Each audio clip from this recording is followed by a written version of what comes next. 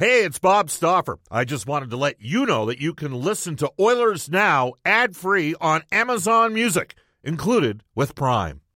When you need mealtime inspiration, it's worth shopping Kroger, where you'll find over 30,000 mouth-watering choices that excite your inner foodie. And no matter what tasty choice you make, you'll enjoy our everyday low prices, plus extra ways to save, like digital coupons worth over $600 each week. You can also save up to $1 off per gallon at the pump with fuel points. More savings and more inspiring flavors make shopping Kroger worth it every time. Kroger, fresh for everyone. Fuel restrictions apply.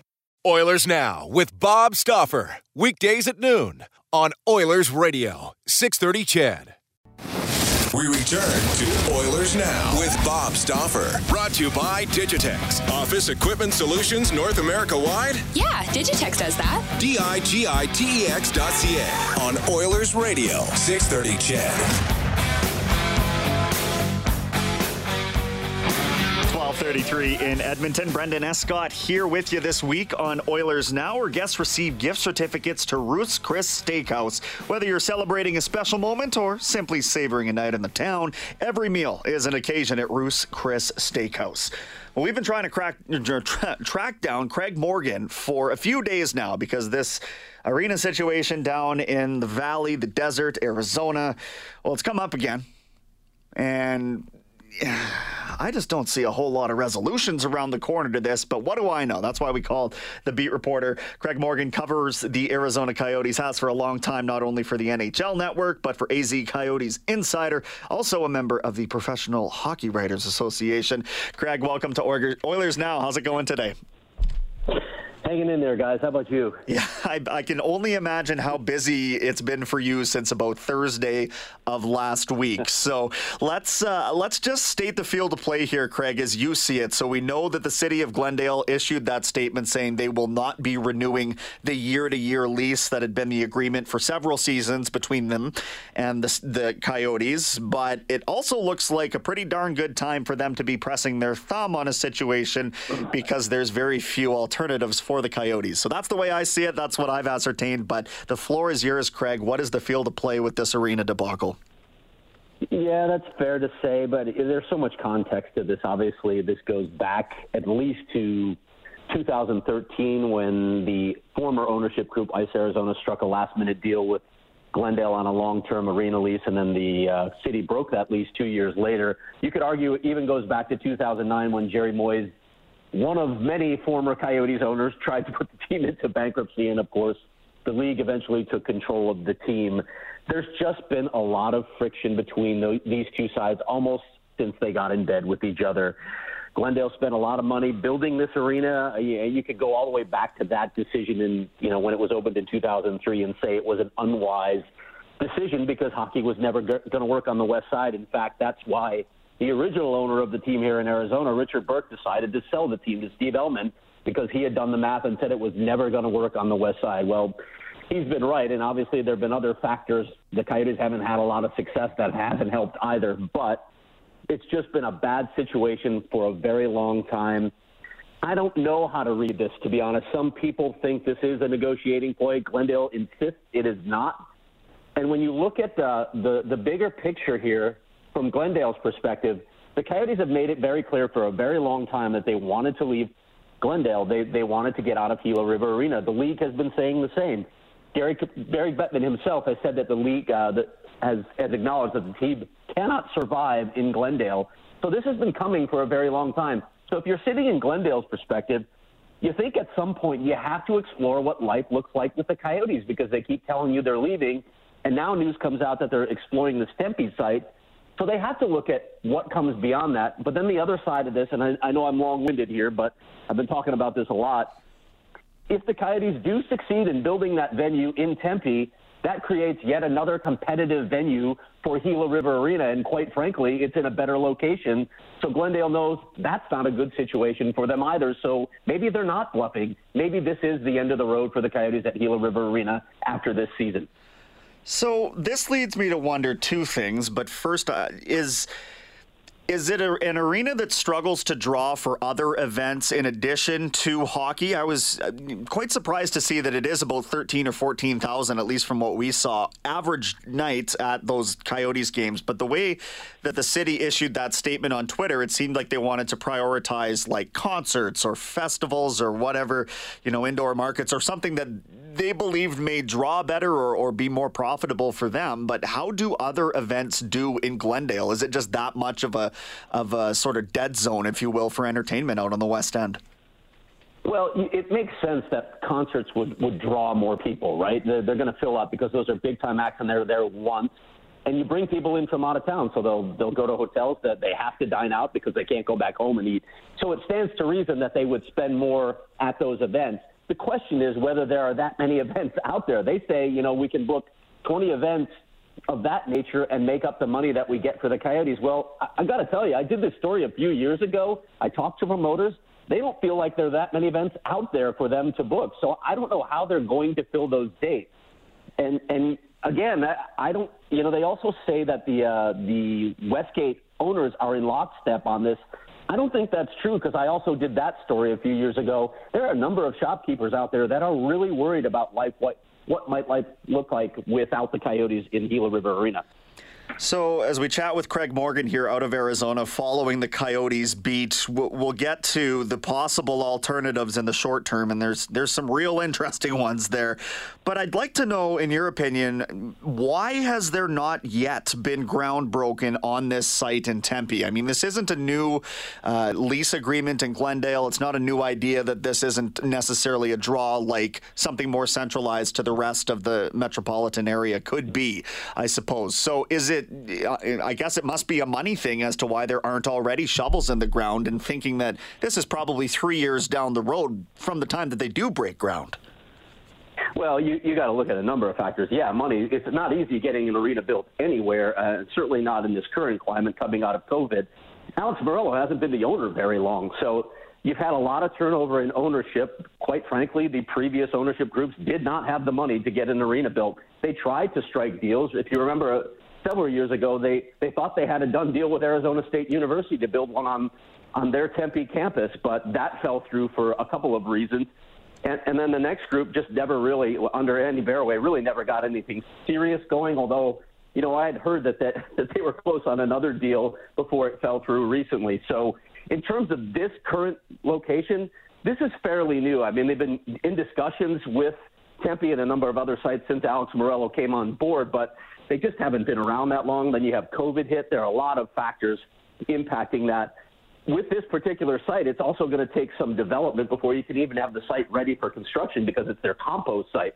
So you have to do a lot of remediation on the land before you can even prep it for construction. So, yeah, it would be a few years if, in fact, it gets approved.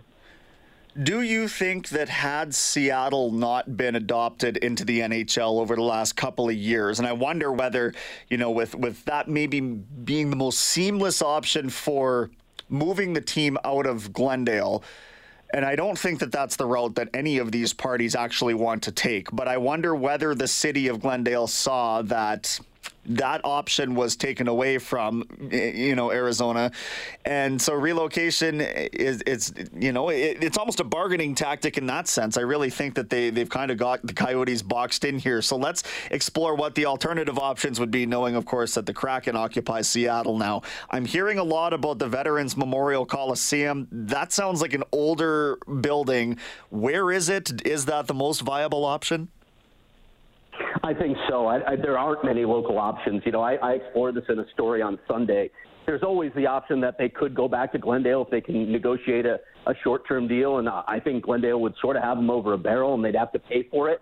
But that might be one option. It would certainly be the easiest option because there are no adjustments to a new arena, and you don't have to do anything in the short term other than maybe some upgrades, which Glendale has already acknowledged that arena needs. But, yeah, if they're leaving Glendale, honestly, I only see two options. One of them is crazy, playing where the Diamondbacks play at Chase Field. Of course, we've seen that with the Tampa Bay Lightning did that a long time ago at Thunderdome. So that's one option. They've always had a terrific relationship with the Diamondbacks, but that really hasn't even been explored yet. They'd have to look at all those possibilities. I do think Arizona Veterans Memorial Coliseum would be the most likely choice if they went to a different venue. It is an old building. It is just north of downtown. It's actually very centrally located, so it would be a terrific location. But, again, it's an older arena. It doesn't have luxury suites.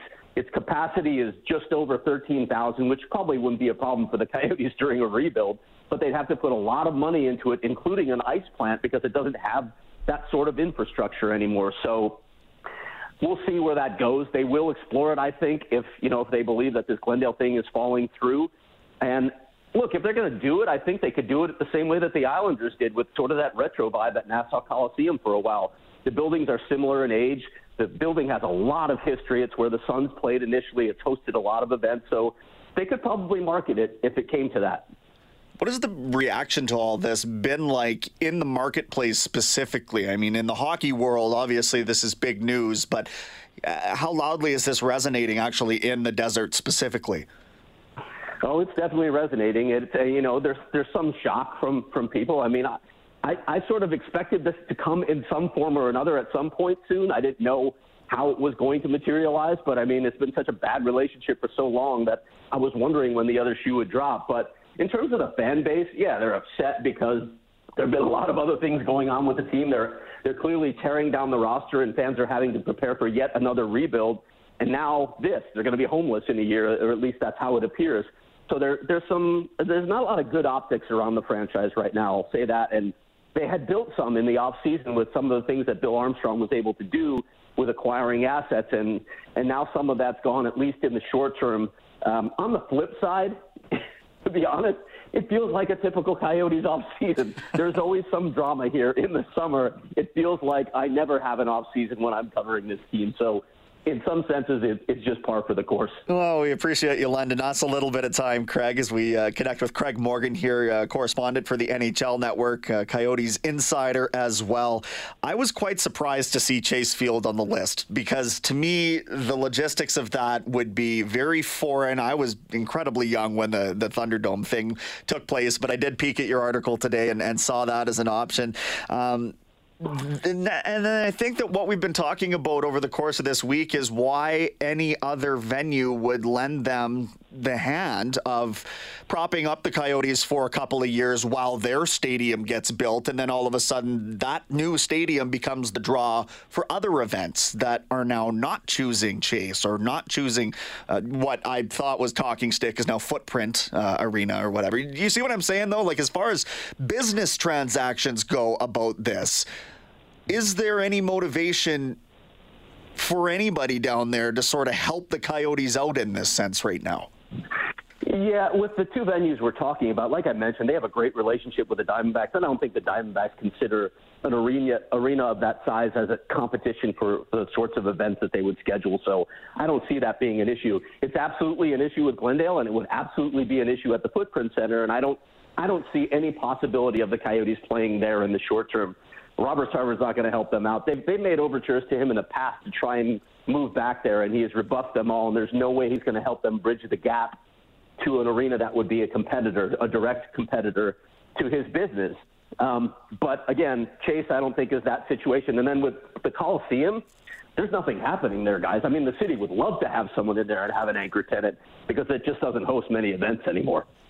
Tucson is another option, I guess, that I've seen floated, but that's considerably further south, as I understand, and even the capacity there at that rink, probably not something the NHL would entertain.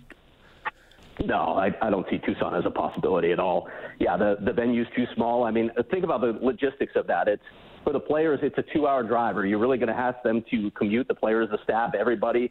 Are you going to foot the bill for them to live down there?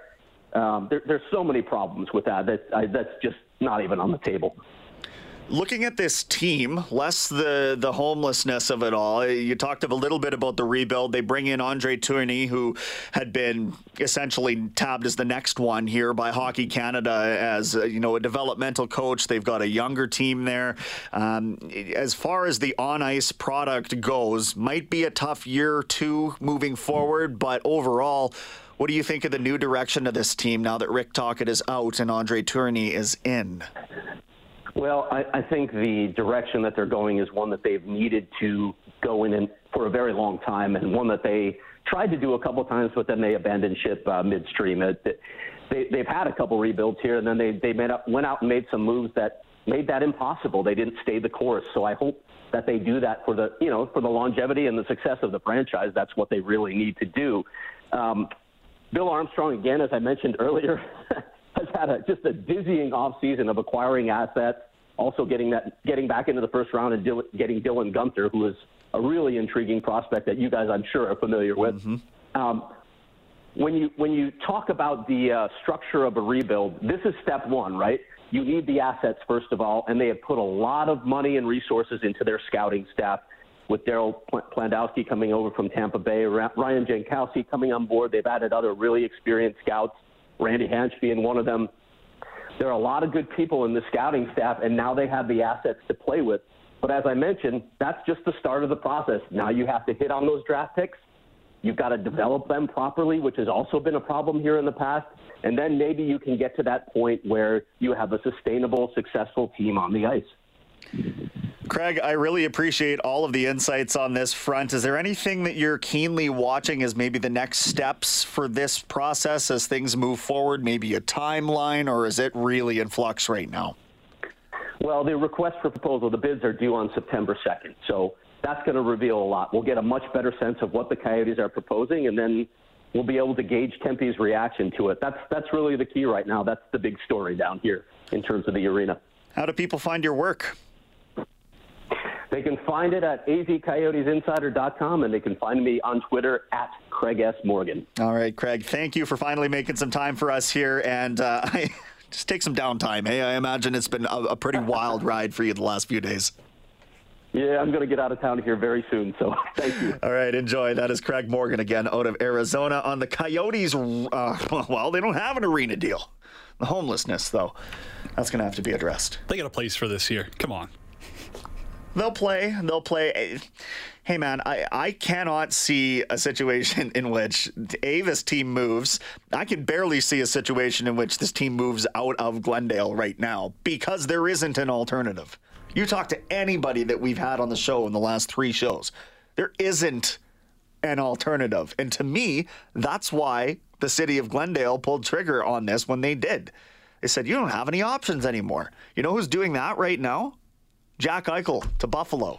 He's boxing his team into a corner where they're not going to have any options to offload this asset. That's probably a crazy parallel to draw. Late in hour 1 here on Oilers Now, the Tuesday edition. Lots of your thoughts at 780-496-0063. Either a double vaccination and proof of that or proof of a negative COVID-19 test. That's what's required to get into Rogers Place. We know that's the home of the Oilers for years, decades to come. How do you feel about what the new requirements for this season are to get in there? We'll discuss that when we come back on Oilers Now. Coming up after the 1 o'clock news, we'll hear from our friend of the South, Peter Labardius, color analyst for the Flames broadcast on Sportsnet 960. Been an interesting offseason for the Flames. Not really a whole lot doing up front other than the addition of Blake Coleman. How does he slot into that roster? Does he change the dynamic of the top 6 enough that they could really put things together? Does he even play in the top 6? I would think for the kind of money they signed him for that he'd better. But these are all things that we'll ask Lubo, Pete Labardius, coming up then. Right now, time for your thoughts. 780-496-0063. Coach says those wanting to get into Rogers Place this year should be double vaxxed, no exceptions. No shoes, no shirt, no vax, no service. Another texter says, it's interesting that people who can't seem to understand the new rules of not needing to be vaccinated as long as they show a negative test are also against the vaccine itself. I'm sure many other things are difficult for them to understand as well. Anne-Marie says this is absolutely what needs to be done to keep everybody safe as possible. It's a no-brainer. It's time for Kenny to let us Albertans get a vaccine passport. People who talk about freedoms are lost. It's not lost. You just have to make a different choice. Take the test or the shot. Eat in or eat out. Those freedoms are lost on people who are probably members of a certain organization. Thanks. The Oilers' options for admittance are unacceptable. Submit to a vaccine with potential unacceptable side effects, or submit to a medical procedure to demonstrate you are acceptable to the Oilers organization. Chinese credit score in early operations. So, wow. There is a lot of reaching being done here, I think, in terms of let's reset the table on this. So we are abundantly clear again about what the Oilers Entertainment Group policy is to enter Rogers Place starting September 28th. Full proof of full COVID-19 vaccination received at least 14 days before the day of the game. Either electronic or paper records will be accepted for this. Albertans' immunization records are actually easily viewed online and available on your cell phone. There you go. A negative COVID-19 test would also be accepted if approved by a testing provider taken within 48 hours of the game's scheduled start time. So again, let's say puck drops 7 o'clock Thursday. You need to have that test after 7 o'clock Tuesday. So there's your options. Nobody's pinning you down and poking a needle into your arm in order for you to attend. They're not doing that on 104th Ave. There's not a special entrance for those who have vaccinations and those who don't. It's just the way of the world. And I can't emphasize enough that this isn't unique to the Oilers Entertainment Group. This isn't unique to Alberta. This is exactly... Other than the date that it starts, this is exactly what's been implemented for the Saddle Dome, for Rogers Arena, for the Scotiabank Place or Scotiabank Arena out in Toronto, for Bell MTS Place, which I think they changed the name of as well. It is across the board. Now, I can't predict the future, but I would assume this is going to be the standard for everything. Doesn't matter. I mean, you'd have to assume the Western League's going to adopt something like this. I don't know about the minor, the junior hockey ranks and stuff like that, but when you think about professional sports or large events in general, I mean, I don't think we can count out concerts at this point. This is likely going to be the standard, and you're going to have to live with it. I'm sorry. I don't think there's any other way around it when, you start diving into liability, legal issues. There's so much more beneath the surface that private business has to worry about. Someone has texted wondering if you're under the age of 12 and going to an Oilers game, do you still need to show a negative COVID test? No, this only applies to fans age 12 or older. Again, for the first preseason game of the Oilers on September 28th. Brian wants to know if players need to be fully vaccinated. I don't think there's been an actual announcement on that front yet, but that will be something that the Players Association and the league are currently working like crazy on behind the scenes to figure out what that's going to look like. John Shannon mentioned that we'll probably know a little bit more over the course of this week what that may look like come puck drop time. And that's something, we were talking about before was, and in Edmonton's a different case, but if you are mandating that fans be fully vaccinated to enter the building like a Winnipeg, I believe BC is all mandated as well. Are you going to mandate the players who are the ones bringing in the fans be fully vaccinated, or are you going to run the risk of, a COVID outbreak happening and you're going to have to worry about postponing or potentially canceling games? Because then that's another slippery slope you got to run upon. Well, look no further than what Vancouver and Montreal each went through last year. The Oilers having a sort of an abrupt off week in the middle of it with another team that had come down with some COVID cases. So it's, they're going to have to work really hard at the league level to mitigate this. And again, we'll talk about what's going on at the CFL level with the Edmonton Elks right now and how they stand as it looks on paper. And things can change, but it looks like they're going to have to forfeit this game. Call me pessimistic. I can tell you that they're not playing the Argonauts before Labor Day. And after that, it becomes very tricky to figure out where you're going to fit that in. So, that's a league with 14 games where you play once a week. Different circumstance in the NHL, but still something to strongly be considered as they're heading forward here, where they just can't afford those kinds of long disruptions to the schedule. Now, I don't have the OAG release in front of me here, but is there certain types of tests that you're mandated to take? Can there be rapid tests available at the arena? Did they give any of that information? It looks like it's simply you providing proof of, there's nothing in here that indicates that it would be administered at the door, for example. It says that you bring in your proof. So, again, the choice then is that you're electing to pay for a private COVID test, or however you would go about attaining one of those, and then bringing those results to the rink. The same way that everybody that's got their vaccine, it's not a passport, it's a record of immunization, like there's always been. So you're showing that at the door. Your medical records are there. If you've had the jab, they're in your medical records. End of story. So it's not a passport, it's proof. Need them to travel to certain countries, if you're going to a different continent and stuff. It's all out there. And again, if you don't want to state whether you're vaccinated or not, maybe just don't go to the game.